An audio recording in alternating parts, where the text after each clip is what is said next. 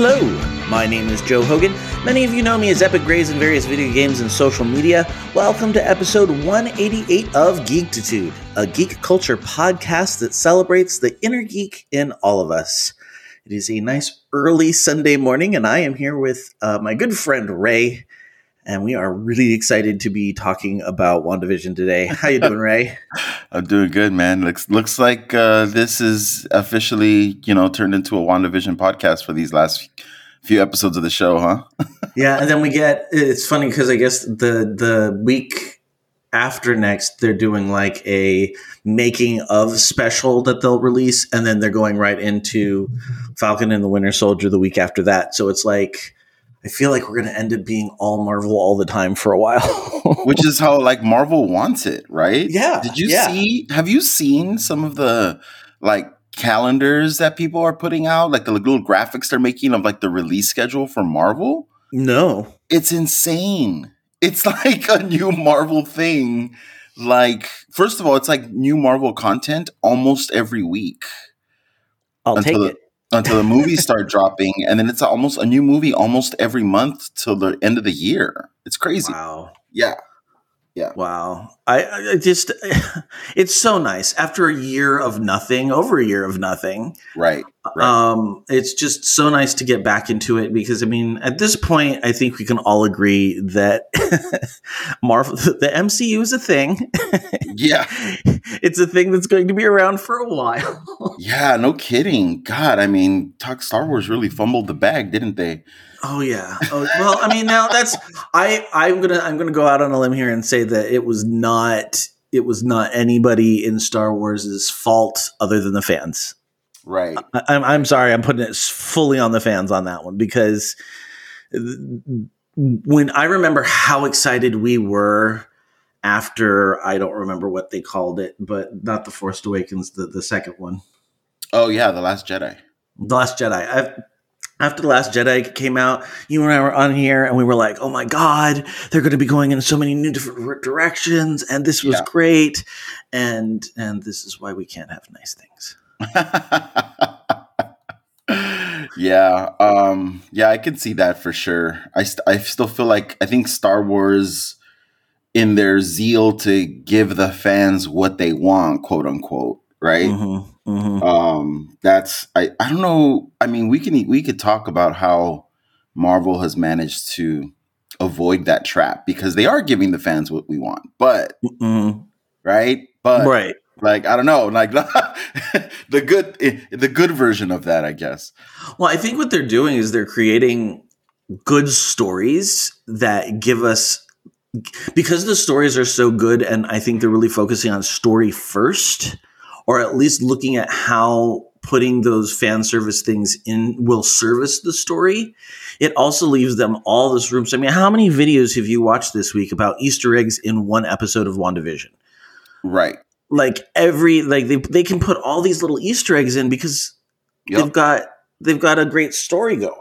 Yeah, it's a thing. I mean, it's definitely taken hold of, at least a good chunk of the consuming audience, right? Yeah. So yeah, and one of the things that came up in a recent conversation, well, I mean, literally every week, as soon as, by Friday afternoon, we're like, okay, is everyone watched? My chat group and I are like, okay, is everyone caught up? Can we talk now? Can we discuss? Let's go.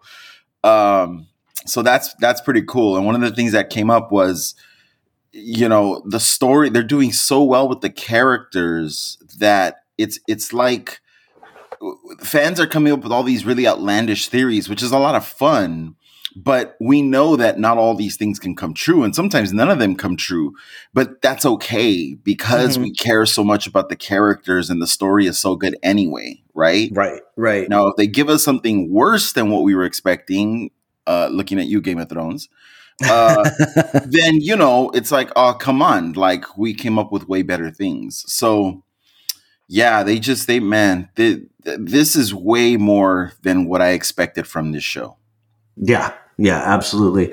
And it's funny because we were talking about, fan service and all that kind of stuff. I watched the interview with Tiona Paris that you sent me. Mm-hmm. And one of the things she said is, she's manifesting the fact that she wants to be in a Marvel cinematic universe movie or property, and that she took the time. She broke out of her sentence and she said, "I was very specific about a Marvel cinematic universe movie." Yeah. And I was like, oh, like that's for a non-comic person. Like that's, you can't say that she has, because she talks about like Monica Rambeau is her first exposure to comic books. Right. You cannot tell me that somebody who is a non-comic book fan can look at the DC Universe movies and go, yeah, I'm going to take a hard pass on that one. Yeah. And you can't claim company bias on that one. You can't say, well, she's a Marvel. No, they're bad movies. Right. Yeah. And it's so crazy. I think she even said she had like a vision board, and she, she put on there that someday she wanted to be in the MCU, which is nuts. That's so cool. Yeah. I want to spend a little bit of time when we get into the bulk of our WandaVision conversation. Even though episode 8 didn't have any Monica Rambeau in it, I've got thoughts and feelings. Okay. Well, what else have you been up to this week besides WandaVision mania? I'm already 3 movies behind my Marvel Cinematic Universe rewatch. Are you serious? Yes. That was fast. I'm gonna have to catch up real quick. I mean, it's not a big deal. I just haven't had time. I've been doing so much other stuff, but so I did watch First Avenger, and that made me happy. It's such a good movie. I mean, it's simple compared to some of the other Marvel films out there, but like just knowing how everything's going to evolve, it just makes you look at it in a totally different way. Yeah, totally. And then I know you were not a big video game person ever, but did you ever play a game called Maniac Mansion back in the day? No. I played it on Nintendo, but I think it was on some computer systems as well. And if anybody out there knows Maniac Mansion, please hit me up on social media this week, because talk about nostalgia. Like it's not good graphics. The game is a game where you can completely not win. Like you can screw yourself over from the moment you pick characters and not be able to pass the game. But it's one of those old like puzzle solving games like King Quest or Secret of Monkey Island, where you're kind of going through and you have to find, it's like a escape room kind of thing. You have to find the key on this screen that's going to open the door in that screen, and then do something with this object that's going to affect that object later. And so it's just kind of a puzzle of trying to figure out what order you have to do things in to solve the case. And in this case, the original was to rescue your girlfriend from the evil scientist. And I have to admit, it was way too clunky, and I had forgotten that you could kind of totally ruin the game if you made the wrong decision or used an object inappropriately. So I went and found that there was a remake that I had never played. It was like a sequel called Maniac Mansion: Day of the Tentacle. Better graphics, stupid story. It just awesome. Like, really? With such a title? How? Well, but I mean, like, okay, so they take one character from the original, and they he has 2 friends. One gets zipped into the past and is stuck in the past. One gets zipped into the future and is stuck in the future. And you can communicate with each other by the time machines are chronojohns. So basically they're porta potties that travel through time. And you can pass objects back and forth to each other by flushing them down the chronojohn. And yes, this is a game. This is a game. But it's great because you're going through and they have these little like really good voice actors and really fun little story bits, and really it's just silly and stupid fun.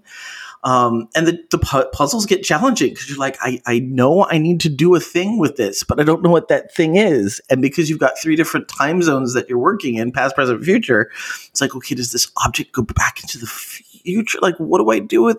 So we were really figuring it out, and it has been fun. I have not passed it yet, but I did plug away for a couple hours at it, and it is just delightful in all the wrong reasons.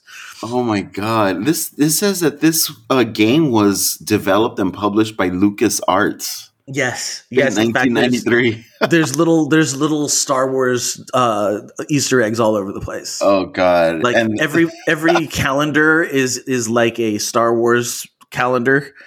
You know, they've got like Darth Vader. It's hilarious. Wow. Inspirations included Chuck Jones cartoons and the history of the United States. Yes, because the guy who's in the past is in the Revolutionary War era. And so you're talking to George Washington and Thomas Jefferson and trying to solve puzzles so that you can like power up your Chrono John and send yourself back into the present. I love that the villain is a disembodied purple evil sentient disembodied purple tentacle. Yes, it is funny because all of those adjectives are important because there are green tentacles that tend to be the good tentacles. What the? Oh yeah, it's hilarious. It's hilarious. And then in the future, the tentacles have taken over the world, and they keep humans as pets. So right now, I'm trying to figure out how to enter the character in like a human pet contest. How did this game make it onto your itinerary this week? You know what? This is going to disturb everybody because this is the way my brain works. So. I am running out of things for my kids to do in stagecraft. And so this week I decided I'm going to have them make their own escape rooms. And so I may have mentioned this week, or last week, I don't remember. But so they're designing their own escape rooms. And I was like, man, I really like escape rooms. I am looking forward to being able to do another escape room when the quarantine's over. And I was like, well, I know that there's video games that are like escape rooms. And so I just started searching. And then in my search, I came across Maniac Mansion, which I had played as a kid. And I'm like, no, this is not actually a thing. And so that's how I ended up getting this onto my computer this week. That's great. Oh, the lives of teachers. And then the last thing is not geeky at all, but I think it was my friend Kelly Hightower that recommended Ted Lasso. Have you heard of this show? No. It is a 30-minute, I guess you could call it a sitcom. It's a lot more like Office or Modern Family where there's no laugh track or anything. But it's a Kansas City minor league football coach who gets a job as a soccer coach in the UK. Oh, I have heard of this show, or I've seen like promos for it. On Apple TV or Apple Plus, I guess. Oh, okay. Yeah, I don't know, but it's that dude. I can't remember his name. The comedian. I know the comedian, the actor. He's been in a few movies. Oh yeah, he's been in a lot of stuff. I'll look it up real quick, but Ray. I went into this, and Kelly knows me, so I usually take John Sudeikis. Yes. Jason Sudeikis. I'm sorry, Jason Sudeikis, yeah. And so Kelly knows me, and she's like, you're not going to want to watch it after the first episode. She's like, she's like, this is not a give it the first season. She's like, give it the second episode. She says, just stick with it. She's like, tell Matt there's hot guys in it. It'll be fine. And Ray, I'm going to say something that's going to make you go, ew, I don't want to watch that, but it's so much better than this. His positivity is so contagious that you just feel good after watching an episode. Like it's not saccharine, but he just like, he's super positive. He doesn't really get upset, but he makes everybody around him feel better. And you just, by watching it, you just feel good. Okay, question. Mm-hmm. I'm gonna ask you to spoil a little bit of the first episode for me with this question, probably. Mm-hmm. Are we shown why he is out of the NFL and has to take a coaching gig as a soccer coach in the UK? Yes, okay, there's two reasons, and I'm gonna, so spoilers if you want to jump ahead 5 minutes. It's not that big of a spoiler, but it is. Okay. So you find out that on his personal side, he's having trouble with his wife, and they've decided to take a little bit of a break. Like he's just so much for her because he's so all positive all the time that they need to take a break. And so that's why he's allowing himself to take this job. But the reason why he is being offered this job is that the owner of the team's wife, it's actually the guy who plays Giles is the husband. He's the owner of the team, and he's a philanderer. And she finally was like, I'm having none of it, and I'm divorcing you, and I'm taking the team in my settlement. Like she gave up everything else and just took the team. Just because he gives money away to good causes? Just kidding. I know what philanderer is. I was like, did I accidentally use the wrong word? I panicked because I know that's a thing I do. So she, because he was, sleeping around all the time, she was like, the one thing in this world he likes is his team. Like it's the thing that means the most to him. So I'm going to pretend to just make these changes that I know are going to be good for the club.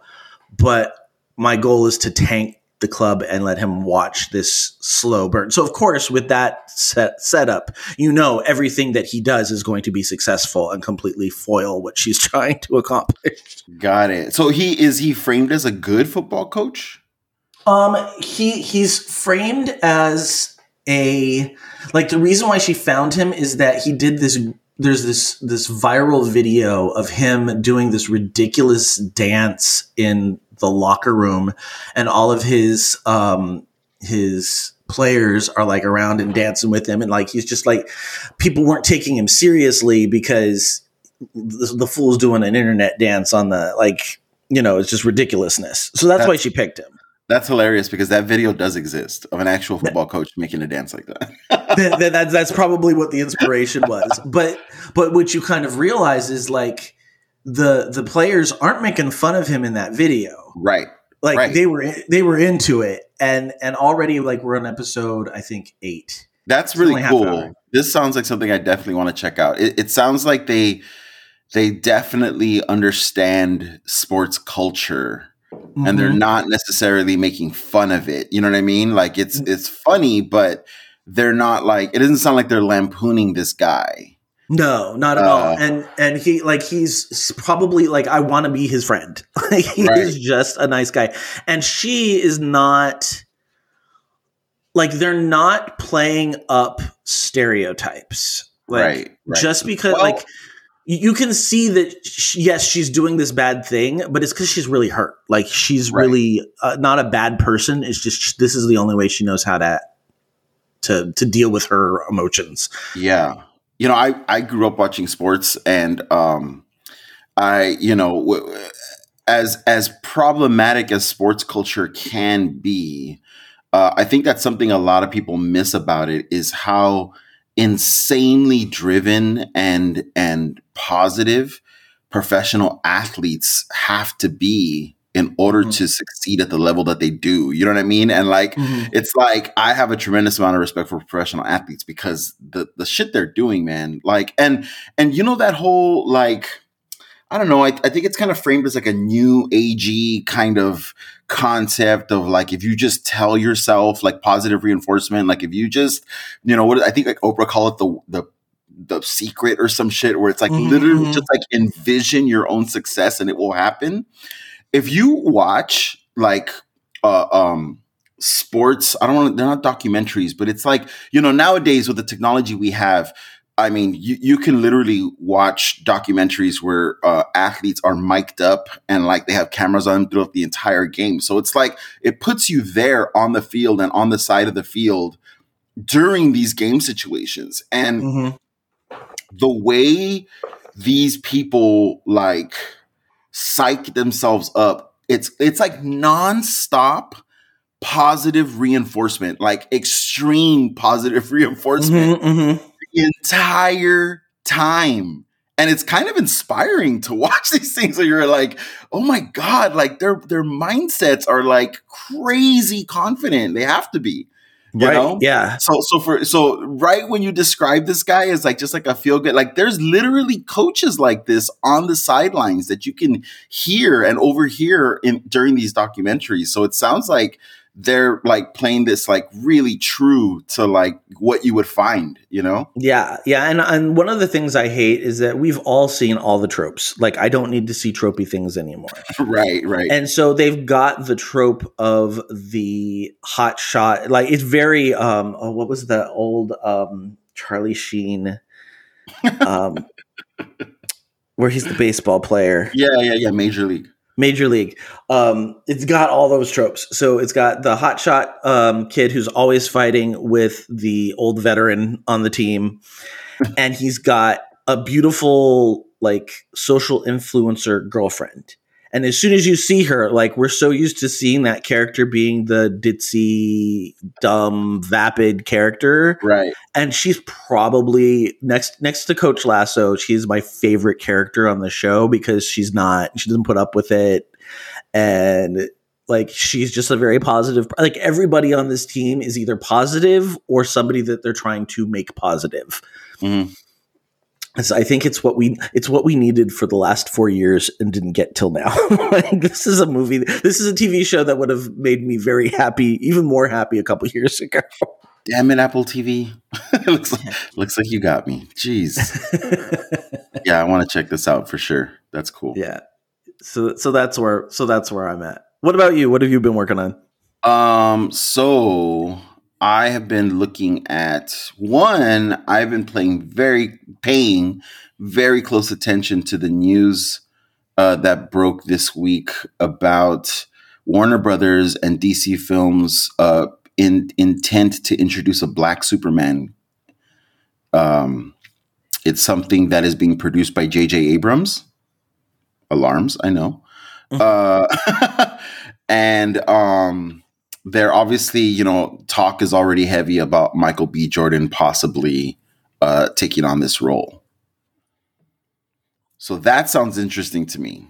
I saw something and I didn't have time to verify it, so I didn't send it to you. Mm-hmm. But I heard that I'm going to get his name wrong. Ta-Nehisi Coates? Yes, that he was doing a relaunch of. Is that part of the same project? Yep, him and J.J. Abrams are teaming up. Okay. Yeah, he's writing it. Yeah, I'm down for anything he wants to do. Yeah, pretty much, right?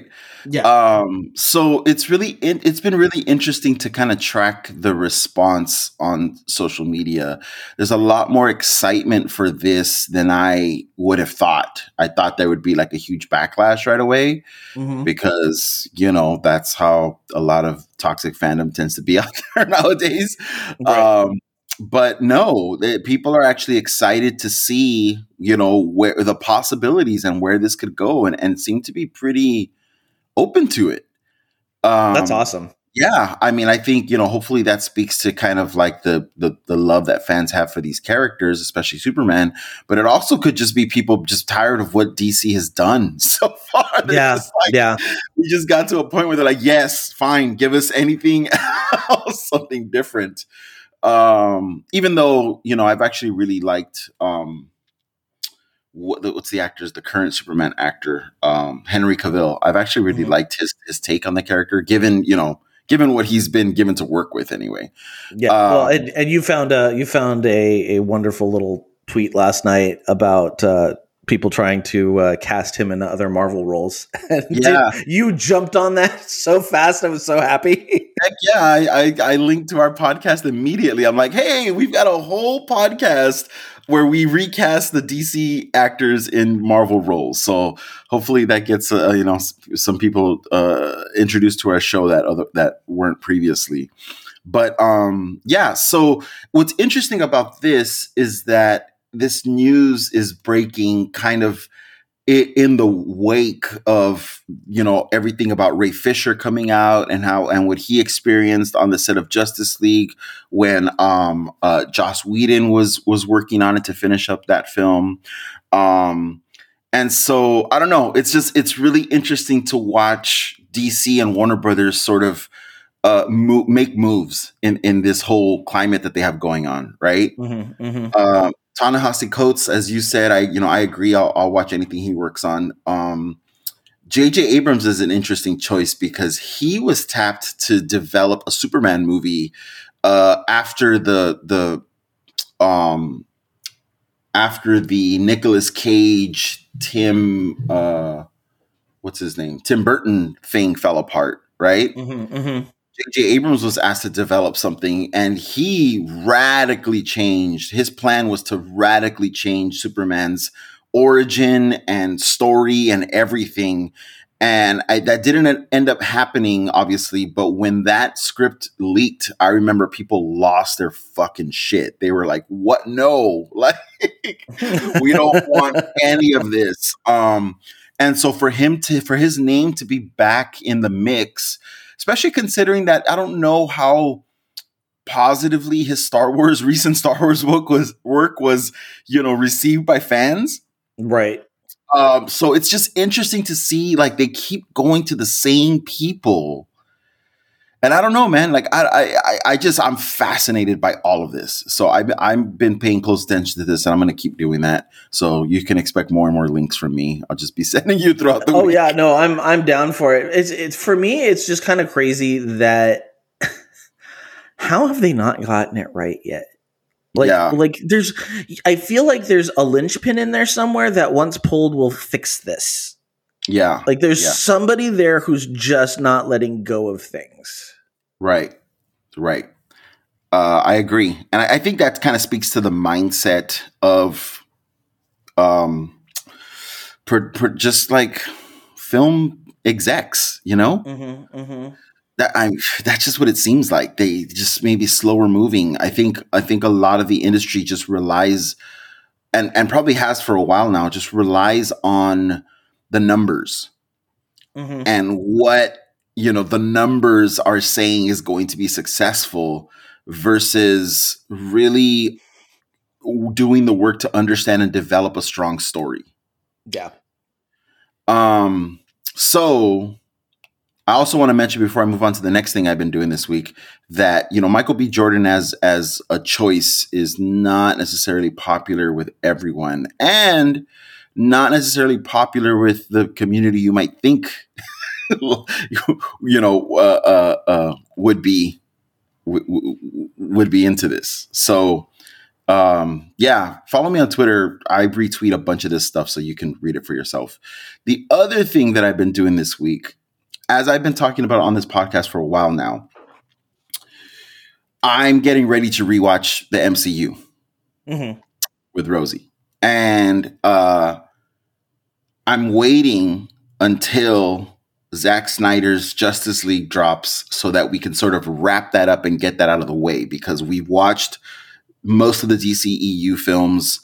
I don't want to jump into Marvel and then, stop those movies in order to watch the Zack Snyder stuff and then go back into more. So I'm just like, you know what? Okay, we'll finish up after Justice League comes out. We can tie a bow on that and, toss it overboard and then dive into the MCU, starting with Captain America, the First Avenger. Well, I'm just getting so impatient to jump into the Marvel stuff, especially with all the WandaVision stuff going on. So what I did was, because we watch movies all the time. We're constantly consuming films at this point. Every day we watch at least one movie, sometimes two, a couple times 3 movies in a day. Mm-hmm. So I'm just like, oh man, I really want to jump into the MCU. So what I did instead, Joe, while I'm waiting for this arbitrary thing that I've decided that I've placed on myself, is I put together a list of movies that have influenced the MCU. Okay. So I'm calling it my pre-MCU movie watch list. Okay. And I have 1, 2, 3, 4, 5, 6, 7, 8, 9, 10 movies on the list right now. And we just watched Casino Royale, the Bond remake, the other night. So that's the first movie that's on my pre-MCU list. And honestly, now that I'm like saying Casino Royale, I don't remember how that. I think it was maybe the tone of Iron Man. I think people were saying that they looked at Jon Favreau looked at Casino Royale a lot just for the tone of the first Iron Man movie. So we watched Casino Royale. The other movies on my list are 3 Days of the Condor, which influenced or had a part in shaping the tone and story of Winter Soldier. Raiders of the Lost Ark, which definitely influenced the first Captain America movie. Silence of the Lambs. Okay. Especially given the scenes of Loki locked up in the first Avengers movie. The Usual Suspects. Okay. The Manchurian Candidate. Okay. Mission Impossible. Which one? Just the original? Yeah, the original. Yeah. I like all the Mission Impossible movies, to be honest with you, except for maybe the second one. But yeah. The first one makes me so angry. I think we've talked about this because they get rid of the team when it's supposed to be a team story. It's all about a stupid team. Like it's not a solo vehicle. It's not a solo vehicle. All right, we're gonna step away from that. I'm backing away. I'm sorry. Inception. Okay, that's very Doctor Strange. Right. Mary Shelley's Frankenstein. Oh, which one? I haven't decided yet, man. Ooh. Because here's the thing, right? Is the black and white one is a classic. But the Kenneth Branagh one more like closely follows the original story. Oh, but the Kenneth Branagh one's so bad. It's so bad. I know. It's so bad. Like it falls into the category of so bad it's good. Like it really is a hilarious film. Okay, well then maybe it'll be a cocktail night at the same time. Flaming Ball of Elizabeth. And then the last one on my list is Back to the Future. Yes. So that's my pre-MCU movie list. I love it. Anyone listening, if you have any suggestions, if there's anything that I missed that just jumps out at you, if you're screaming at the podcast right now going, how is this movie not on this list? Please let us know. Tag me on Twitter, jump into the Slack, whatever. Please let me know if I'm missing anything.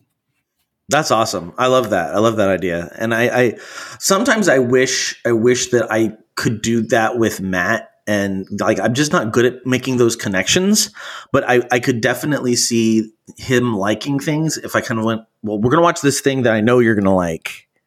And then I can kind of relate this to you. Right. You know what I mean? Right. Yeah. I don't want to say I'm really good at this. I would say I love doing this. I love doing this kind of thing where I feel like in order to get the most out of some movie watching experiences or even just story experiences, it works best for some stories if you're primed, right? Especially where we're at now, where everything is so meta. Right. Like, well, and I mean, when I would teach Frankenstein, like you have to start with Rime of the Ancient Mariner because there's so many allusions to it in the book that it's one of those things where you just don't understand the book if you're not aware of the other work. And back then, everybody would have been aware of the other work. I mean, you can certainly watch Avengers Endgame and enjoy the hell out of it. But if you've seen Back to the Future, it makes so many scenes in that movie so much more enjoyable. Right. So I remember years ago, I had a partner who didn't really have any exposure to comic books, but she saw how much enjoyment. She's an avid reader. She just had never read comics. And she saw how much I enjoyed them and she wanted to get in. And her approach was, what is the single best comic book story you've ever read? That is the book that I want to read. And I said, it's Watchmen. So she said, okay, I want to read Watchmen. Let me hear Watchmen book. And I said, no. She was like, what? And I said, well, of course, obviously, if you want to read it, you can go ahead and read it. There's nothing I could do to stop you. But in my opinion, your first read of Watchmen is going to be so much more enjoyable if you're willing to read these other things first. And she was, obviously, it was not, I wasn't putting down sort of an ultimatum, but she was into it. She was absolutely, she said, please give me this list. I want to, I want to get the most out of it. So, oh gosh, I see if I can remember off the top of my head. I had her. I mean, we know Watchmen, right? So yeah. Right away, thinking like, God, you can read Watchmen and enjoy it, but if you don't know the archetypes that Alan Moore was playing with and deconstructing, not just the character archetypes, the story archetypes, right? Then how do you just are not going to get it on all the levels that it's working at. Yeah. Well, gosh, I think I gave her Superman for All Seasons. I gave her Batman Year One, and then The Dark Knight Returns. Mm-hmm. I mean, there was a bunch of stuff. and yeah, so that's, I like doing this kind of thing. And I really, really, really appreciate it when somebody takes the time to do this for me, if it's something that I'm not really that knowledgeable of and I want to have an enjoyable experience. It's just, I think it's so cool when I can be informed, because otherwise I'm going to have a ton of questions. That's just how my brain works. Mm-hmm. Mm-hmm. And so, or if after the fact I realized that there was something that was at play that I wasn't registering, I'm going to go, oh man, I wish I knew that then, so anyway, that's where my geek brain has been hard at work this week. I love it. I absolutely love it. Speaking of getting significant others to like the stuff you like, we are about, 4 or 5 episodes into rewatching Buffy season 2. Oh. I got him, Ray. Really? He is enjoying it. I mean, it's not like it's something that he's like, I can't wait to watch the next episode. But I was like, you had fun tonight, didn't you? And he was like, yeah, I'm starting to really like it. He likes the cleverness in the writing. Okay, that's cool. Then we have to talk about when we're going to schedule our review of season 1. Yeah. Well, we can do it in we'll talk about that off air. Yeah. But yeah, I think we had said sometime in like March-ish. And I guess that's tomorrow. Yeah. I forgot March is tomorrow. Yeah, I forgot that February has like the fewest days. Yeah, it went fast. Yeah. All right, we'll get that on the schedule. Cool. But awesome. We got a lot of geeky stuff done this week. It's awesome. All right, well, we're going to come back. We've been chomping at the bit to talk about you don't know how hard Saturdays are for Ray and I. Because we have made this unspoken rule that we just won't talk to each other about it. We will send each other links because we want it to be on the same page when we're reviewing it and everything, but we won't talk about it. Like, we won't even go, like, the most is like the exchange of oh my gods, and that's about it. Last night was a test. Yes, last night was a test. So I really wanted to jump into the conversation with you, and I had to put my phone down. Well, we will start with that. Let's go to break, and then we will start with my very mean text to you. All right, be right back. When toxic culture has you down, when you're just looking to laugh and have fun, kick back and enjoy watching a video game, or just make some new friends, it's time to visit the Geek to Geek Media Network, a community of podcasters, streamers, and bloggers. Well, more of a family than a community. All dedicated to geeking out about the things we love. Things like video games, Star Wars, comics, movies, K-pop, Disney Plus, Keanu Reeves, new, or whatever our community decides is the next best thing. That's right. We have a great online community on Slack and Discord where we chat about our weekly geekery with listeners and viewers. And each other. Yep, and each other in real time, and we can't wait for you to join us. So come check us out at geek2geekmedia.com. And escape toxic fandom for something much more... Keanu? Yes, Keanu. Okay, so last night, realizing that, first of all, spoilers, like just all the spoilers, every spoiler ever, spoilers. But the really mean text that I sent to Ray last night was, he's like, we can't talk about it. We can't talk about it. And I responded, all right, I will leave you with two things. One, did you ever think that when we get this deep of a dive with White Vision? Right. And two, nobody can make fun of West Coast Avengers anymore. Yeah, and I had to agree. I had to give it to you. Because they are pulling hard from West Coast Avengers. And for years, you've said, hey, man, I know people like to rag on West Coast Avengers, but I was into it. It was great.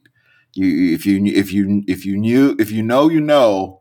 And if you don't know, oh well. For years, you have been a West Coast Avengers stan, and for one of those reasons is because like we've seen it in so many other properties where when you get clout in one property, you can spin off and do more experimental things in other properties, right?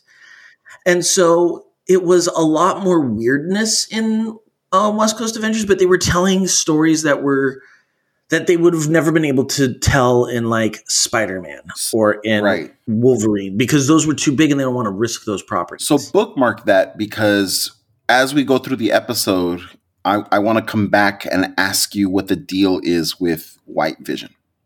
Okay. What was your, besides holy shit, what was your take or what was your reaction to episode 8? I was not thrilled that it was going to be a like flashback episode. I knew right away, right? When I saw the title, I said, "Oh, now we're finally getting Wanda's perspective." Yeah, not only are we getting Wanda's perspective, but we're getting pretty much everything in her backstory that we've kind of known, but not really. But we were going to get to see it, though. You knew that, right? Yeah. And so I love the fact that she had powers before. I love how we are I figured we were going to be in a Marvel Cinematic Universe when she was first introduced, where it was exactly what Maria Hill said. You know, he's fast, she's weird. And that they were always going to keep her powers very up in the air. We don't really understand, kind of like magnetism in the Marvel universe. It can kind of do whatever we want it to do in this particular episode. And for them to go, no, we're using terms like chaos magic. We're using the idea of hexing. We're using the idea of probability manipulation. Like I'm like, they are really. They are trusting the audience enough to say we are going to be specific with these powers, and we trust you're going to make sense of it. Yeah, and I was very impressed by that. Yeah, well, they're doing a really good job of presenting the comic book logic behind these ideas, right? And it's really opening up so many possibilities for the MCU.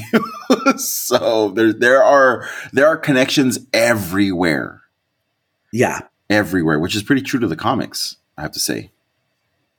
Right. Well, I mean, we've said this a couple times before. They have legitimately turned film into a comic book medium. Yeah. So we are like everyday people who have never picked up a comic book and are only watching the Marvel Cinematic Universe properties are having the exact same conversations that you and I had when we were in comic book stores as kids. Yep. It's so crazy that it's happening everywhere now. Everyone's like, yeah. So I'm kind of with you. Once I realized that we were going to be getting Wanda's story and actually seeing it, I thought, okay, that's going to be cool. But the shitty part of that was, oh, they're not advancing the story any in this episode. like it's going to end with being brought back up to where we left off last episode. Right. And more or less it did. I mean, still with Agatha out in the street now, holding the kids hostage. But at the end of last episode, we were in the dungeon. Agatha said, it was me. I have your kids. And that's pretty much where we are now. So yeah, I was like, oh man, okay, fine. Let's get it. And we got to see really all the brutal trauma that Wanda has experienced throughout her life. But with some more information, I loved that they sort of confirmed that she had powers before being exposed to the Infinity Stone. Yeah. So we are now confirming that mutants exist. I don't know about that. I said she had powers. I wouldn't say she has mutant powers. Well, a lot of what I've heard is that they are saying that the witches are mutants. Yes, in a way, for you to be born with these powers, is there's a mutant gene going on somewhere. They're not being bestowed on you like Captain America. They're being awakened in you in another way. So would you say that the 9 witches that were burning Agatha at the stake were all mutants? No, because that's the difference between Agatha and I don't want to say Agatha. I want to say most witches and Wanda is that they had to study for years to learn the magic, where for her, the magic is an extension of her already existing powers. I see. So I'm just reading Wanda as just a super powerful witch. Yeah, no, and what I think is being put forth is that she was born with something extra, and that was awakened by the Infinity Stone or enhanced by the Infinity Stone, but it was always there. Whereas, and I think maybe that's what's going on with Agatha as well, because they're like, well, you delved into magic that was above your age and station. Yeah. And she's like, no, it just kind of bent to your rules bent to me, which kind of suggests to me that she's not like Wanda, where she's powerful and can just do it automatically, but she may be somehow naturally gifted with this ability to use magic. I would say maybe Agatha is also a Nexus being, but it seems like they're trying to position Agatha as wanting Wanda's power. So, and that might be the Nexus thing. So if Agatha is already also a Nexus being, then that wouldn't make sense for her to. She wants something from Wanda, right? And it seems like what she wants is the ability to bring life back. Yeah, because when she said you can do that, it really she broke character a little. Well, I don't like the idea that Wanda's a mutant, although I know that makes sense based on the comics. It certainly would explain why Pietro also. Well, no, I mean his powers could come directly from his exposure to the Infinity Stone. I was thinking that it could be either yes, he's a mutant too, or somehow Wanda's powers protected him. That's what I thought they were going to show when they show her exposed to the Mind Stone. And they say no one else has survived. I thought, well, she didn't just survive. Pietro did as well. So she's probably protected him.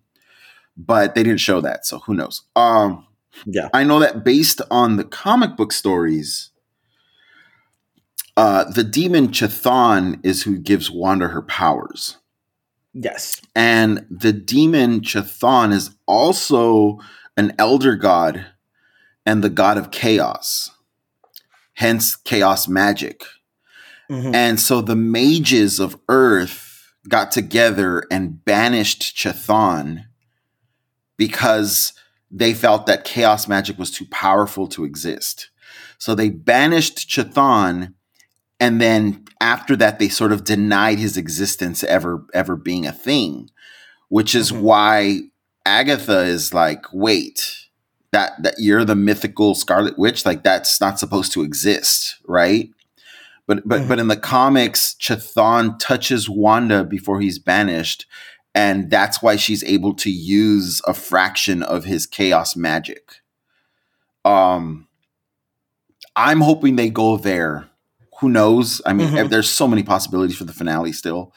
But what I like about that story from the comics is that it sets up, I think, Chthon to be the villain in Doctor Strange 2. Yes. Because he's that kind of like cosmic level threat, right? Mm-hmm. And then it explains why Wanda is making an appearance in Doctor Strange. It explains why Doctor Strange has to get involved in WandaVision and say, oh, this requires my attention. So that's why I like that. Yeah, I can see it going both ways. I'm perfectly fine if it's not mutants yet. I think I've been very clear that I'm happy for them to do mutants when they're ready to do mutants well. Yeah, here's another thing, Joe. Or go ahead. Oh, I was just gonna say, but I did love the fact that, you know, they did pay tribute to her, you know, probability manipulation, her ability to, like, they made it all make sense. Because, I mean, honestly, I don't know about you, but when I first read about the Scarlet Witch's powers and how it, you know, how she worked and everything way back in the, you know, late 80s, early 90s, I'm like, what a weird, cool power. It's kind of on the level of Domino in Deadpool. Long shot too. Yeah. I love how it's like, how does Domino's power work cinematically? Oh, that's really cool shit. Like, yeah, it's that kind of same aha moment of, oh wow, her powers can just kind of do whatever. Yeah, but it's all about manipulating the probability of something happening. It's like a big dice roll. Right. Yeah, and you're right. They kind of wove it into the story so seamlessly for Wanda. Like, what are the chances that Stark bomb wouldn't go off? Yeah, and that's what Agatha's point was. It's like, yeah, it was like you basically made the slim probability that it wouldn't go off happen. Here's another thought I had at the end of episode 8. The mutant theory's cool. Chthon theory I really like. Who's going to be the big bad that shows up in episode 9? Here's a really strong feeling that I had at the end of episode 8, Joe. Why do we need another big bad male villain? Why can't this story just be Agatha versus Wanda with Spectrum or Photon coming in to you know, save the day or to affect whatever? I just like, I know we've gotten hints that Agatha wants something from Wanda. I'm ready to accept the reveal that there is no reveal, that it's just that, Agatha may want something for personal reasons that are not necessarily evil, like she lost someone and she wants to bring up something like that. But at this point, do we really need somebody influencing or controlling Agatha? Like, why can't this story come down to these two very powerful women that have total agency and neither of them is really being puppeted by anyone? I think you're going to get both. I think you're going to get that her power comes from an extra dimensional being, because they're kind of establishing that all the magic users in the MCU are pulling their powers from other dimensions. Like, that seems to be the way they're going. I mean, other dimensional energy, not specific people. Well, usually, like, if you go back to Doctor Strange in the comics, like, the spells that he casts are usually calling on the powers of some extra dimensional deity, like the crimson chords of Sidorak or something like that. Like, he's specifically calling on that demon to create the things that, you know, it's the same demon that gives Juggernaut his powers. It gives these like red lashes that circle people and tie them down. Got it. So it's not like when Doctor Strange casts a spell and uses power, it's not like, I don't know, Cyclops or Thor in another reality all of a sudden can't use their power. Right. It's like, he's not specific. Like, it's not necessarily that the being is controlling them. It's that they are calling upon, it's like praying to God and expecting God to do something. Got it. Okay. Yeah. And so, which is it's a very like that. This concept would have not flown in the 80s. This would have not gone well back in the 80s. Although that's when the comics were coming out, so it's kind of amazing that's how it worked. But yeah, so I think what we're going to find out is, yes, she pulls her powers from a specific entity who may influence and have a stake in what she does, but I think Agatha is just doing Agatha stuff. Yeah. I think she even said she felt like she doesn't know how any magic user could not have felt the hex go up. It was such a big magical event. Yeah. And somebody said, well, why isn't Doctor Strange there yet? And I think it's just because he's still like, this is like 3 weeks after Endgame. So he's got some cleaning up to do, I'm sure. What if Doctor Strange is the rabbit? Oh my God, that would be brilliant. How funny would that be? Like a stray chaos blast hits him. Yes. And he becomes Doctor Strange. Agatha's had him stuck all along. Yes. That's brilliant. I love it. So I did make that happen. I did some extra research this week because last week you and I ended up watching the same videos. So this week I kind of did a deeper dive and try to watch videos that I normally wouldn't, just to see if there was any cool, fun theories out there. And that was one of them. Where's Doctor Strange? Why hasn't Doctor Strange shown up yet? This hex, these powers, all this magic going off, and it's, other magical beings are sensing it. What if he did show up and Agatha's so powerful or whatever, maybe by luck or whatever, he's been the rabbit this whole time. Although I don't see Doctor Strange eating a cicada, so that would be my one evidence is I don't know that it's him. Yeah, there's some other fun theories that I have to share. Where do you want to go from here? Well, I guess for me going into this, I did not like the idea that we were going back into Wanda's past, but more because of what you said that we're not going to get anything new. It's just going to be catching us up. Mm-hmm.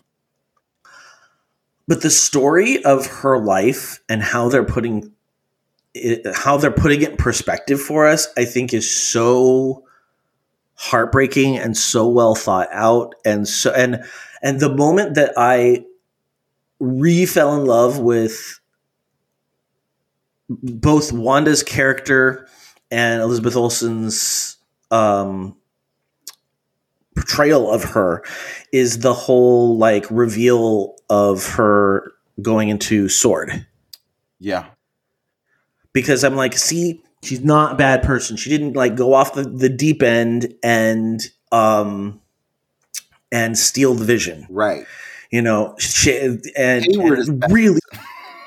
What was that? Hayward is a bad person. Yes, Hayward is a horrible person.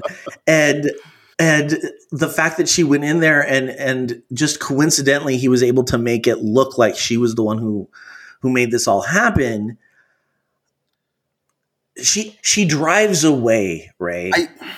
I still think she drives away. And to me, that's just it makes her more human. When have we ever seen people drive cars in the Marvel universe? I do think that she still does some morally repugnant things. Oh, absolutely. And I think that there's a reckoning coming for her in the last episode.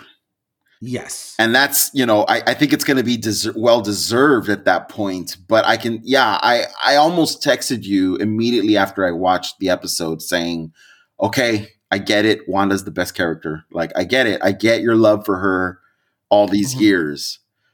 But that's not to say that she's without fault. She is a good person, but she, in taking over, in possessing all these people, like taking away all their agency, she's done some really bad things, as a result of her, and her grief doesn't excuse it. So No, but I really hope that they handle it and use it as an opportunity to kind of shine a light on mental illness.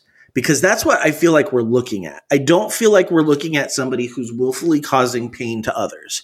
I feel like we've got somebody who has had an emotional break because of trauma. And because she is so powerful, it's causing bad things to happen. But I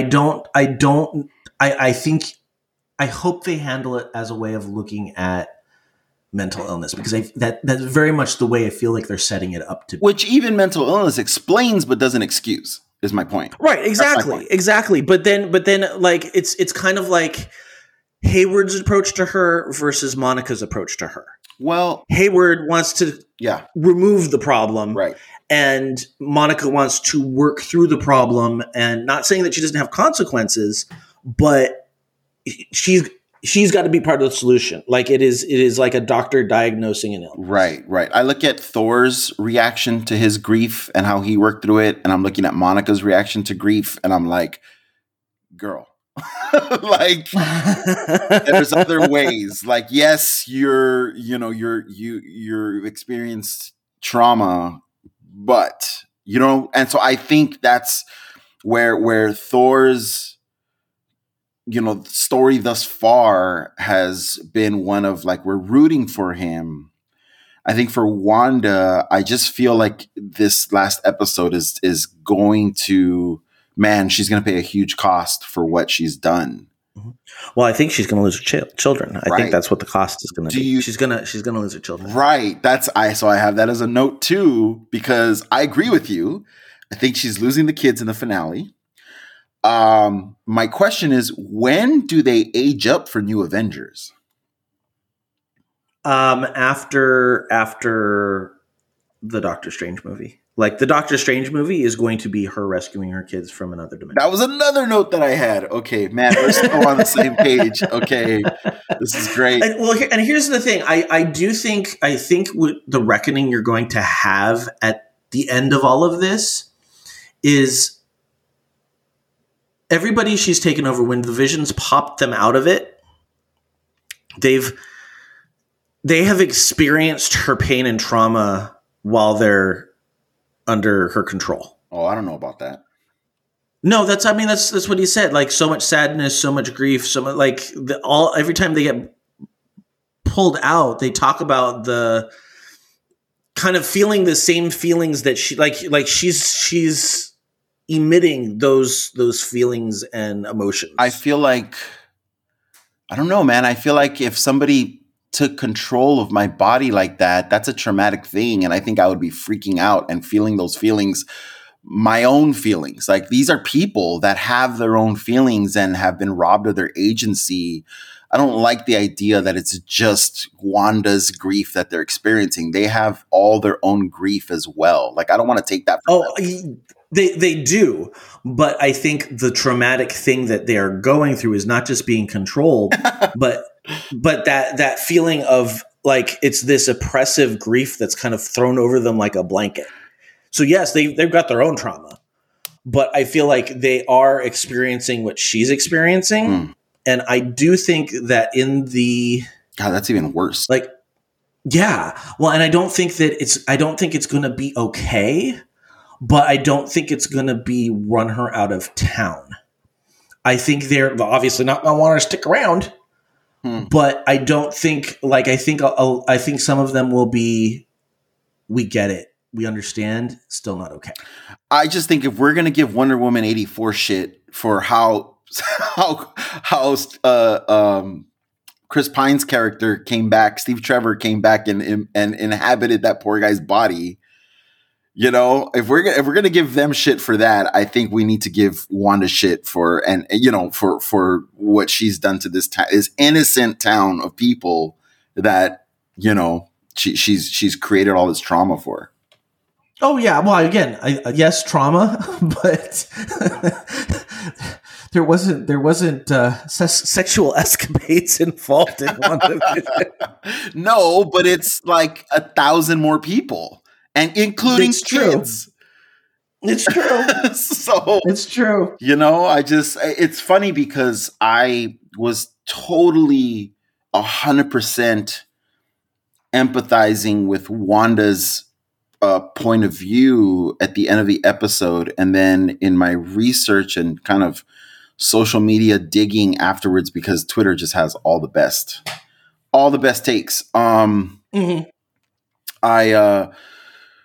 that I follow, who is she's a writer, and I mean, she does everything. She's an artist, writer, musician, activist.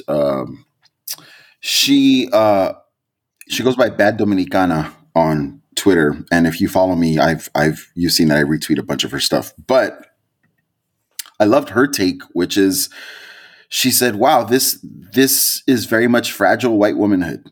We're supposed to feel sympathy for Wanda while she's basically taking thousands of people hostage and controls them like puppets because she feels bad. It's giving colonizer." And I was like, whoa, Wow. whoa, hey now. That is a take. It's a take that I love. It's a take that is unapologetic. It is a take that is not concerned with white feelings. It's a take. Yeah. I think it's something, I didn't go there, but I think I forget that everyone brings their experiences to these stories.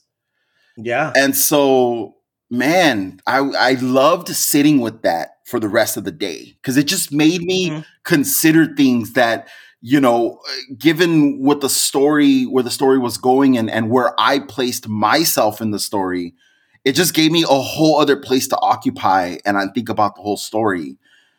And I was like, dang, this is why I love the people that I follow. And like, they just give me that is a perspective that I think has not been put forth in anything that I've seen. And that is a very valid point of view. Yeah. So I was really excited to come across that and retweet it and go, whoa, this is what a take this is. I'm living for it. And honestly, the more perspectives like this that we could get that we normally wouldn't be thinking of on our own, you know what I mean? Like, just right. For me, it honestly has served to deepen this whole story for me. And the importance of Monica Rambeau's presence in this story. Oh my God. It's just. Can we talk about Monica for a while? And she was not in this episode, which was sad. I was sad about that, especially after how we left last episode, where it was like her big origin sort of. Yeah, well, I think they do kind of flip back and forth a little bit between one's more about Wanda, one's more about Monica, at least in these last few episodes. But I did watch the interview you sent me with Tiona Paris. Yeah. And I love her. She's great. Isn't she great? I just want to be her friend. She's so excited about this role, and she's talking about, and we've seen this and we've talked about it over and over, Ray, when she gets to talking about representation. It's the only time in the interview that she even starts to kind of, like, you could tell she wants to choke up a little bit. Yeah. But she she's being interviewed, she keeps it professional, but you can tell she's kind of tearing up a little bit. And it's like, this is why I was so excited when they announced that she was going to be in WandaVision. And it's so exciting that she is actually, like, Monica Rambeau is actually going to get the treatment that her character deserves.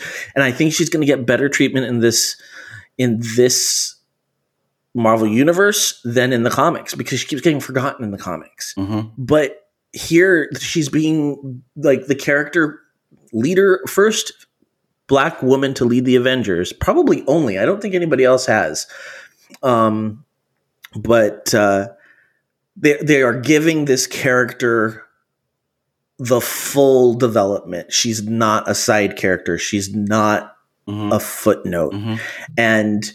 And she very much is going in there. Like, you brought up Thor's trauma, you brought up her trauma, Mm-hmm. and I think we're starting to see how all of these characters, Mm-hmm. we always look at it as them as heroes. Like, they're the people that Mm-hmm. easily get through all these problems.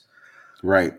And the good parts of the story is, no, the adventures they're going on are dealing with their trauma. Shit, you could even extend that to Marvel villains.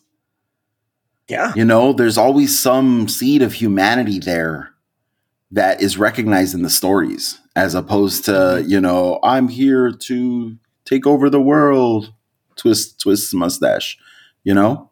Yeah, because that could have been Thanos. I mean, that certainly was Right. kind of what he was doing in the comic books. Right. But no, they gave somebody an extremist view where, Yes. you know, I'm trying to save the universe because people don't understand what I've gone through. Right. Exactly. And you know, it does seem like Marvel's first order of business with, you know, post Infinity War saga was, okay, we need to develop more voices in this universe that are not coming from the initial, you know, stable of white male heroes from the 60s that we sort of had to go with, because that's where our comic book universe started.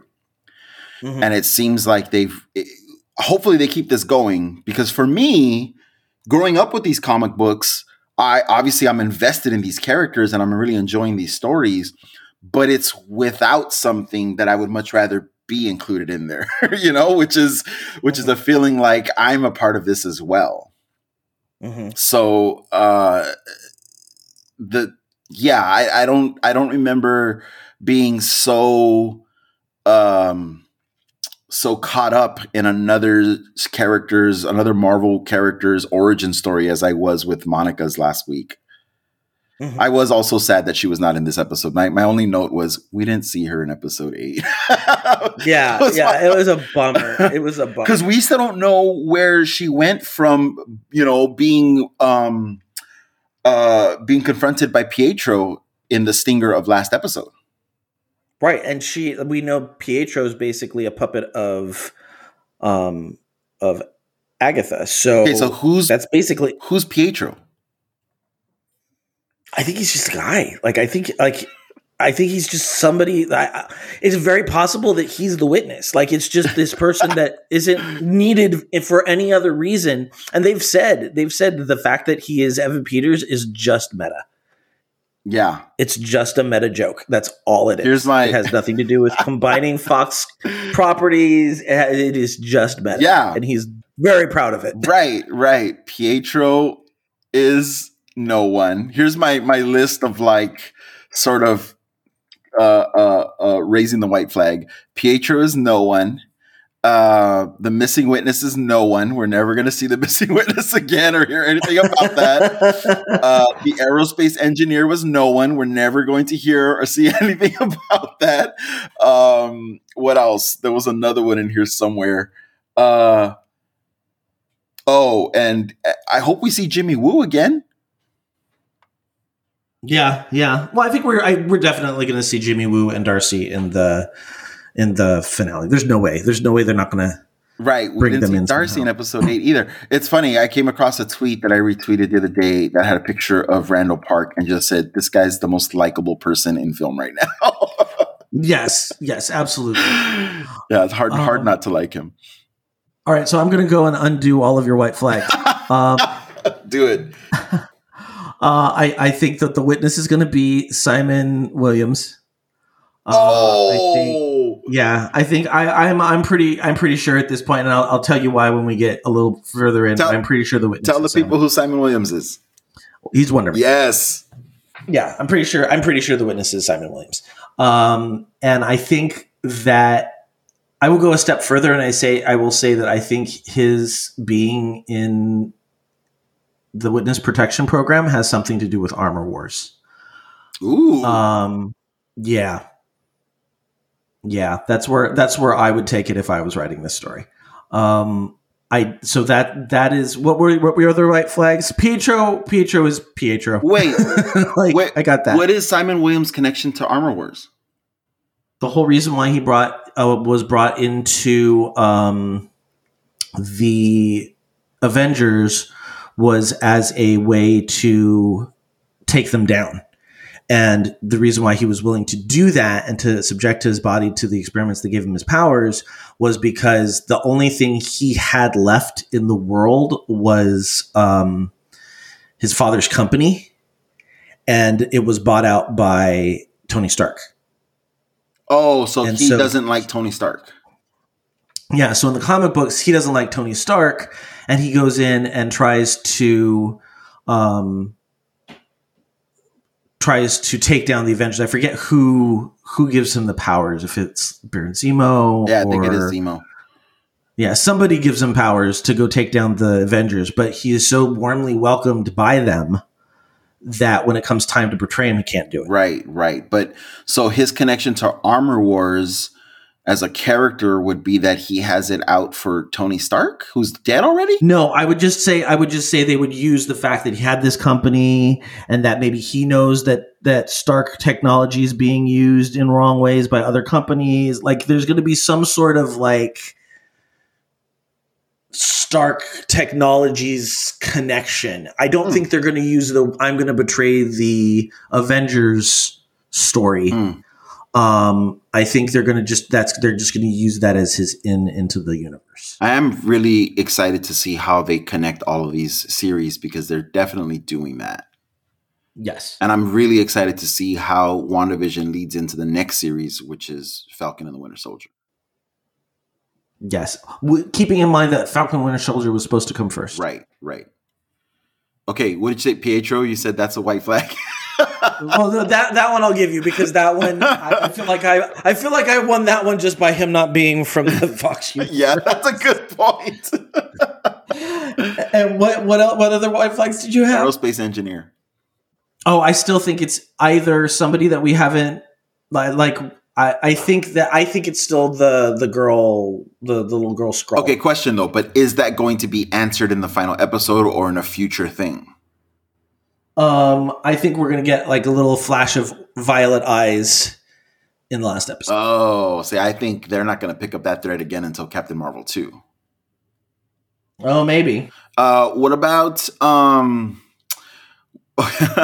let's talk. Okay, we've covered the missing witness. We covered the aerospace engineer. Let's talk about Ralph. Oh, Ralph. See, that's why I think, you said that you didn't want some like big male, big bad coming in and being influencing Agatha. Yeah. And that's one of the reasons why I think there will be one. And I think it's going to be Ralph. But again, I don't know that it's going to be as intrusive as we would think. Like that they're not controlling Agatha, that they are like her patron. Got it. Okay. Kind of like Dormammu for the villain from Doctor Strange 1. I can't pronounce his name. Mordo? No, not Mordo. Mordo was set up in Doctor Strange, but the villain was played by Mads Mikkelsen.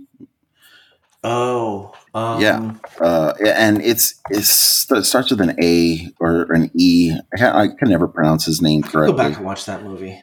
Oh, I've seen it a few times. It's problematic as fuck, but I enjoy the story. And I've seen it a few times. Caecilius. I thought it started with an A, but it starts with a K. Caecilius is the character that is played by Mads Mikkelsen. Okay. And he's trying to conjure what's his name? The space guy whose face is like Dormammu, yeah, thank you. So God, Doctor Strange is I love Tilda Swinton, but Why is she playing the Ancient One in this Asian country, in this Asian culture, this in this Asian mythology and religion and stars? It makes no sense. Do you think it was? Do you think it was Marvel's way of trying not to like going the wrong way to solve an existing problem and trying not to make the Ancient One a stereotype? I'm not saying it was successful or proper, but do you think that is a little bit of the motivation behind it? Maybe I don't know. If anything, I could see Marvel saying, let's not make this character a white guy. Yes, let's make it a white woman. We've solved the problem.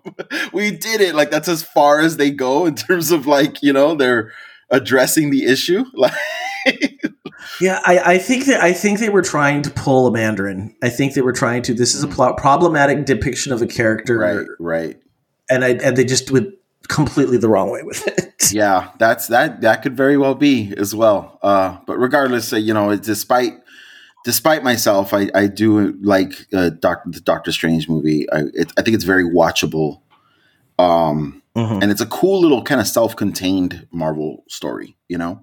Yeah. So, okay. So Ralph, I mean, at this point, they cannot ignore Ralph.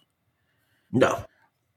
What's funny is I've seen some people say, is Ralph going to be Mephisto? Is Ralph going to be maybe an amalgam of Mephisto and Nightmare and Chthon, like a demon, entity, an elder god that is kind of a combination of all those characters, which Marvel tends to do when adapting characters to the MCU, right? Like, what do we need to fill the purpose of this character? So let's pull from these different characters from the comics.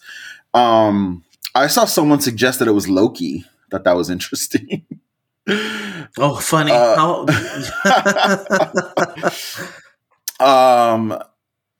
Yeah, that's all I got for Ralph. Honestly, I don't. Does she? I think she mentions Ralph again in this past episode at least once, right? I think so. I can't remember specifically where, but I feel like she's mentioned him every episode. Okay, so, I want to put off the secret final episode cameo. We're kind of talking about it already, but there's a bunch of places this story could go that I want to put off for a second, just to make sure. Kevin Feige has said that right now there's no plans for a season 2 of WandaVision. Mm-hmm. The Mind Stone. Remember in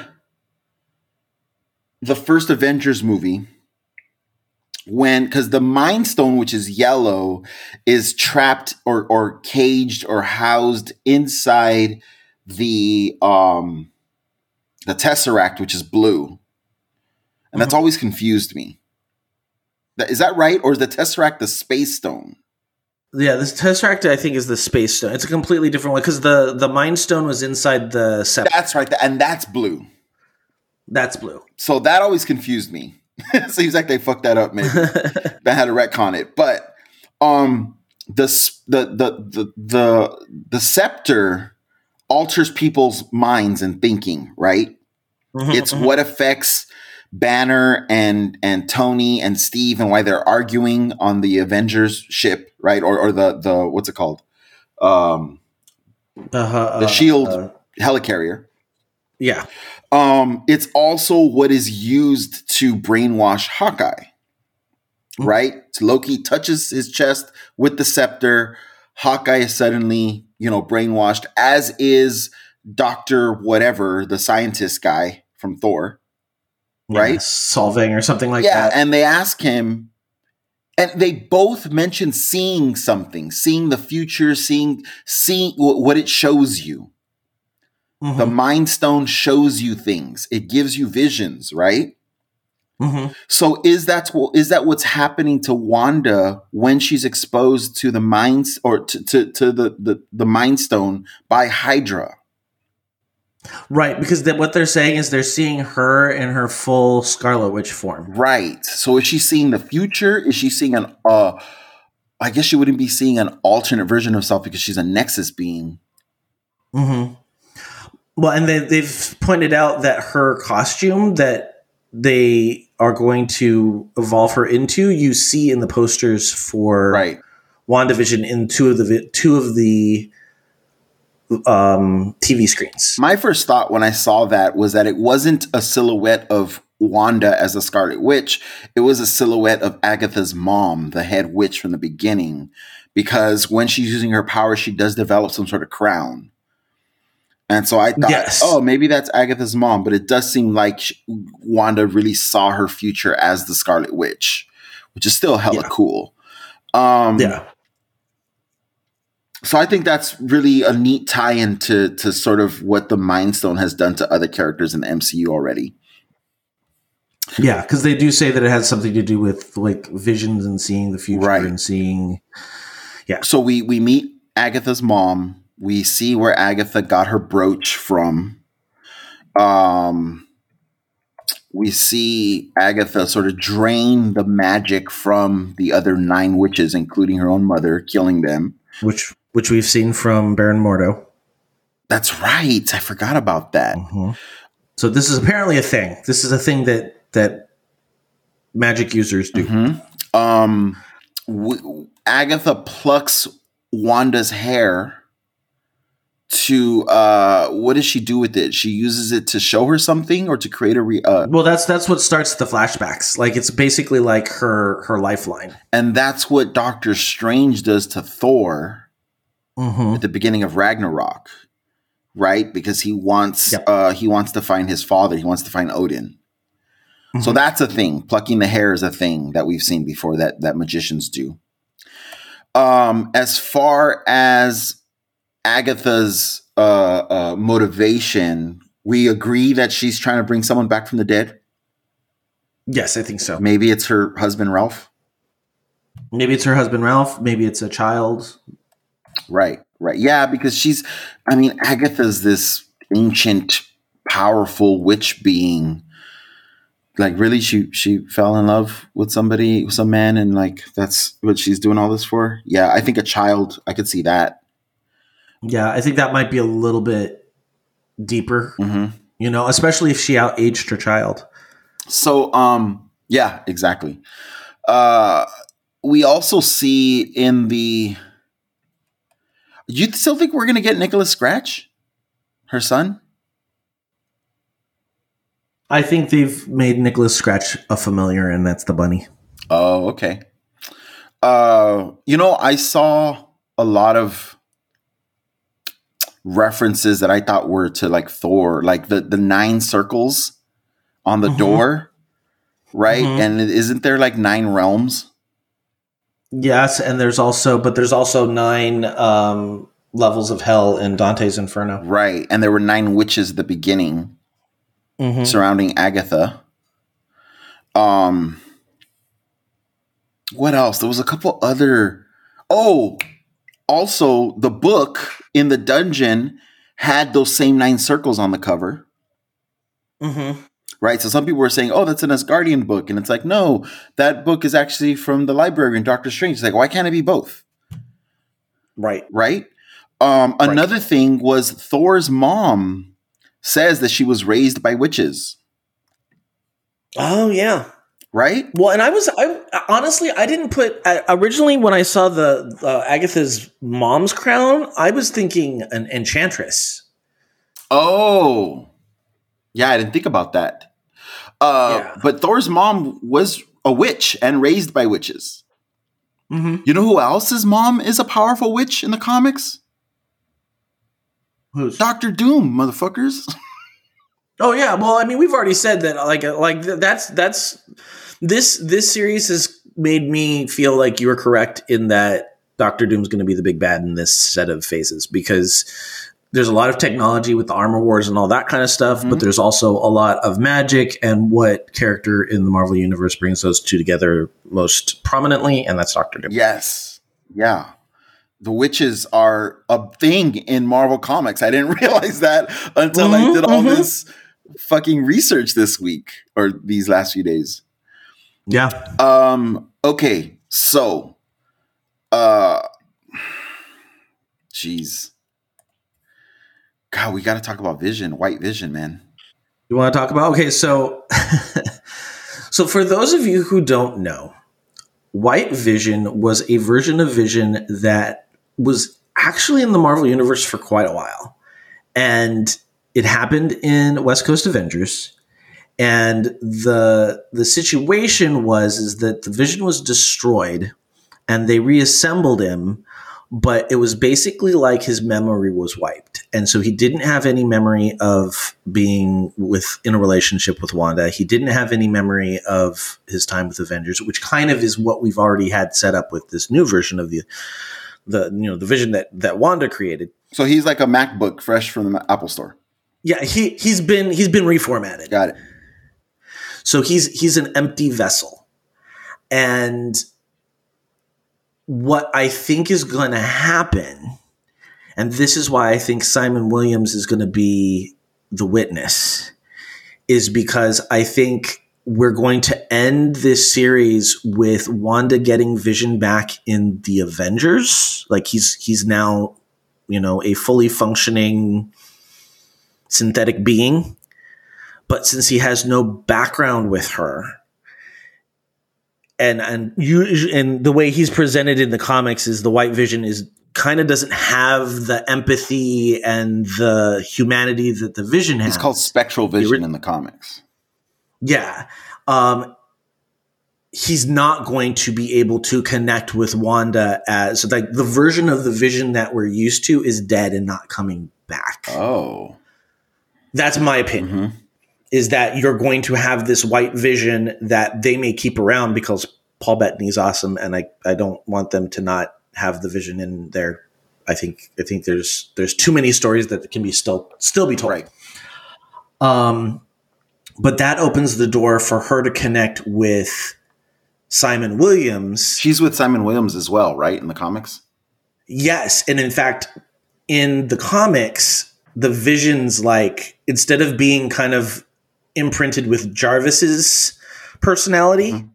he was implanted with Simon Williams' personality mm-hmm. from the get-go. So the two of them have always been like brother, like they consider themselves brothers. Got it. And the whole reason was because Simon Williams was Wonder Man and DC was like, well, we have Wonder Woman. You can't do that. And then they tried to do,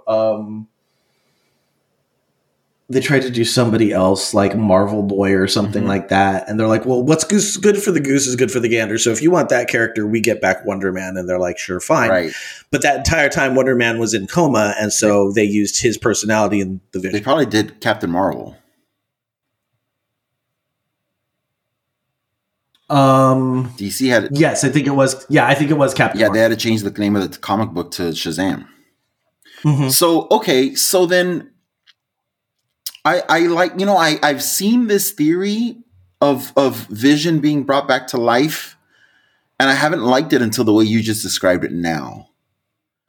Yeah, because we're not going to have I don't think we're going to have a happy ending for Wanda. No. I don't think we're going to have a happy ending for Wanda because then there's no reason for us to go into the Doctor Strange. So another thing is that Vision up until this point, Vision is powered by the Mind Stone, by an Infinity Stone.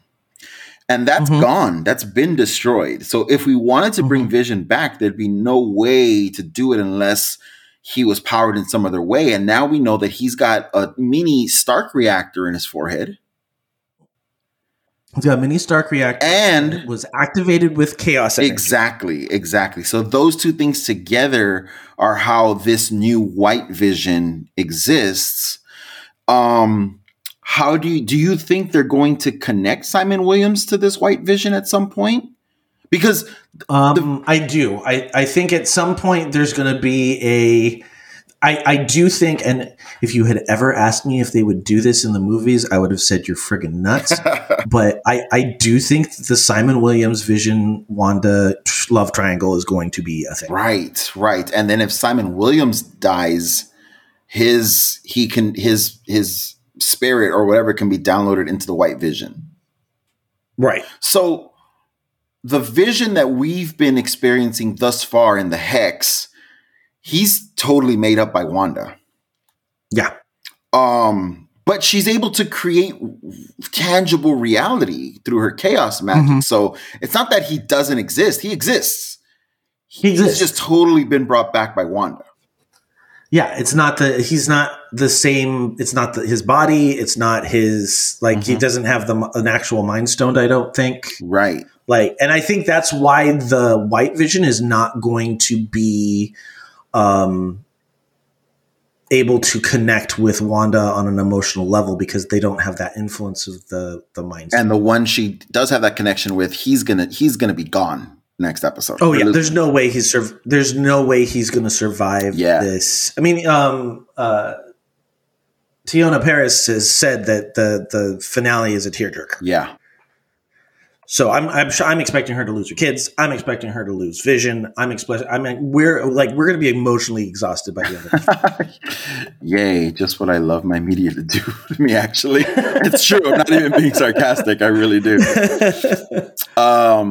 So, okay, look, how are we doing on time here?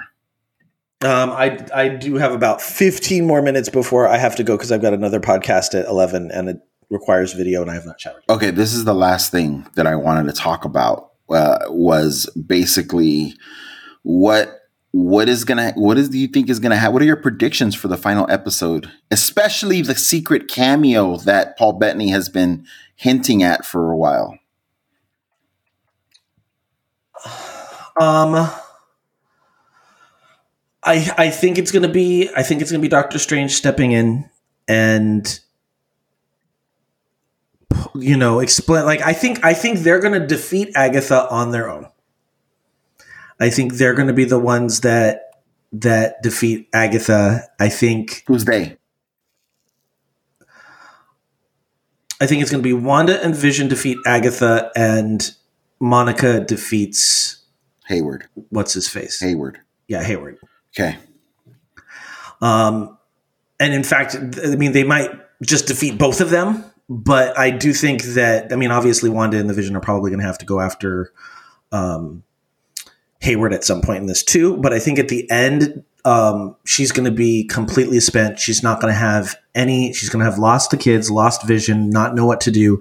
And Doctor Strange is going to show up and go, I've got a way for you to move forward. Right. I have a list for a secret final episode cameo from the least likely to the most likely. I have Loki. Yeah, he's my only other option if it's not Doctor. To me, that's the least likely. I have Mordo. Okay, a little more likely than Loki. I have Mephisto. Mm-hmm. By the way, I do have a note about Mephisto. There were a lot of rumors going around at the beginning of this show when people started to speculate about who the cameo could be that Paul Bettany has said he always wanted to work with. And some people were guessing that it would be Dick Van Dyke. Oh, how funny. And I thought it was so funny that we saw clips from the Dick Van Dyke show. And I thought, wow, what if they got old man Dick Van Dyke to play Mephisto?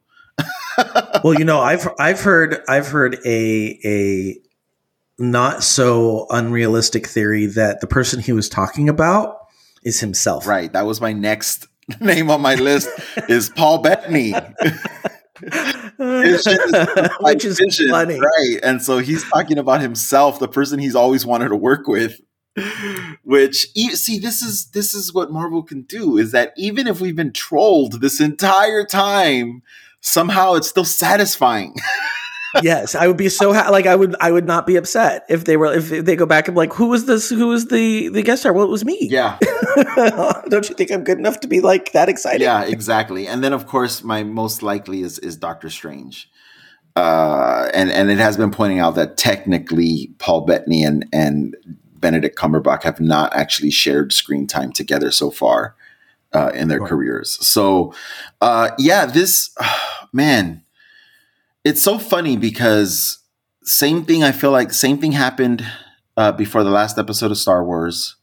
Same thing happened in between Infinity War and Endgame, where fandom collectively goes apeshit and comes up with all these ideas and pores over all these clues and hints and just speculates all these story possibilities, a lot of which are actually really cool and totally plausible. And then we end up being wrong for the most part. We still have a great fucking time. And do we learn our lesson before for the next one? No, we do not. Absolutely at all. No, absolutely, because this is the fun part of it, is trying to figure out what's going on. Totally. And it's funny because, you know, we think like we have created the narrative. Mm-hmm. And I this is totally off the beaten path, but we've created the narrative that Marvel will do things specifically to throw us off. And one of the things that people point to is the fact that in all of the promotional stills leading up to Infinity War, we saw the Hulk running with all of the heroes. Mm-hmm. But I don't know if you saw that they've released like a bunch of deleted scenes. Mm-hmm. Originally, Smart Hulk was going to happen at the end of Infinity War. And that was Smart Hulk. Right. Running with them. Like they had already planned that, and the decision was made that is too quick of a reconciliation between Bruce Banner and the Hulk. And it was much more important that he had those 5 years between the movies to reintegrate those two personalities. Mm-hmm. But it's not that they were like, oh, we're just going to put this in here. It's like, oh, we already have the footage. We're just going to release it because, you know, we can. Mm-hmm. So I think it's fascinating to see how all of this ends up being put together and manipulated and changed. And yeah, Marvel is very aware of itself in the best way. Yes. And we get to benefit from that. Yeah, we really do. Well, anything else? Are we all ready for the big finale? Oh, how are they gonna? I'm really looking forward to Falcon and Winter Soldier. I think it's gonna be a lot of fun. There's no way they can replicate what WandaVision has become, what it is. Right. It's so amazing. But I think they're going to do it in other ways. Like we're going to still be having this, like, so do you think it's that person? Because all of these seem to be mysteries. Like, I feel like this is an action buddy movie, but there's some sort of mystery they're going to be trying to figure out. Yeah. And Loki's whole thing is problem solving this Nexus stuff. Oh, God. So we're going to have plenty of opportunities to be like, well, then I think this is going to happen. And then maybe this person's going to show up. And maybe this is how they're going to handle that.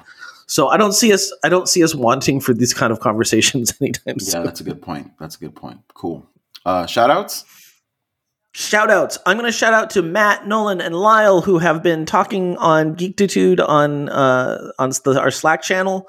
And Matt posted yesterday, and I didn't see it until this morning, but he said, okay, I'm going to need you all to go ahead and record ASAP. I have so many thoughts and even more questions.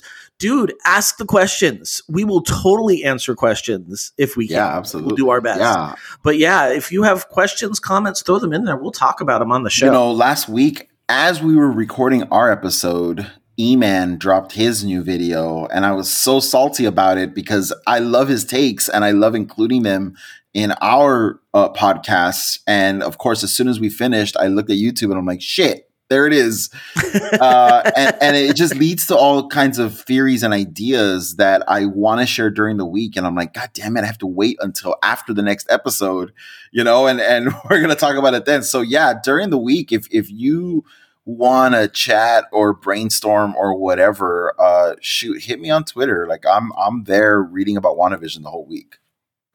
Yeah.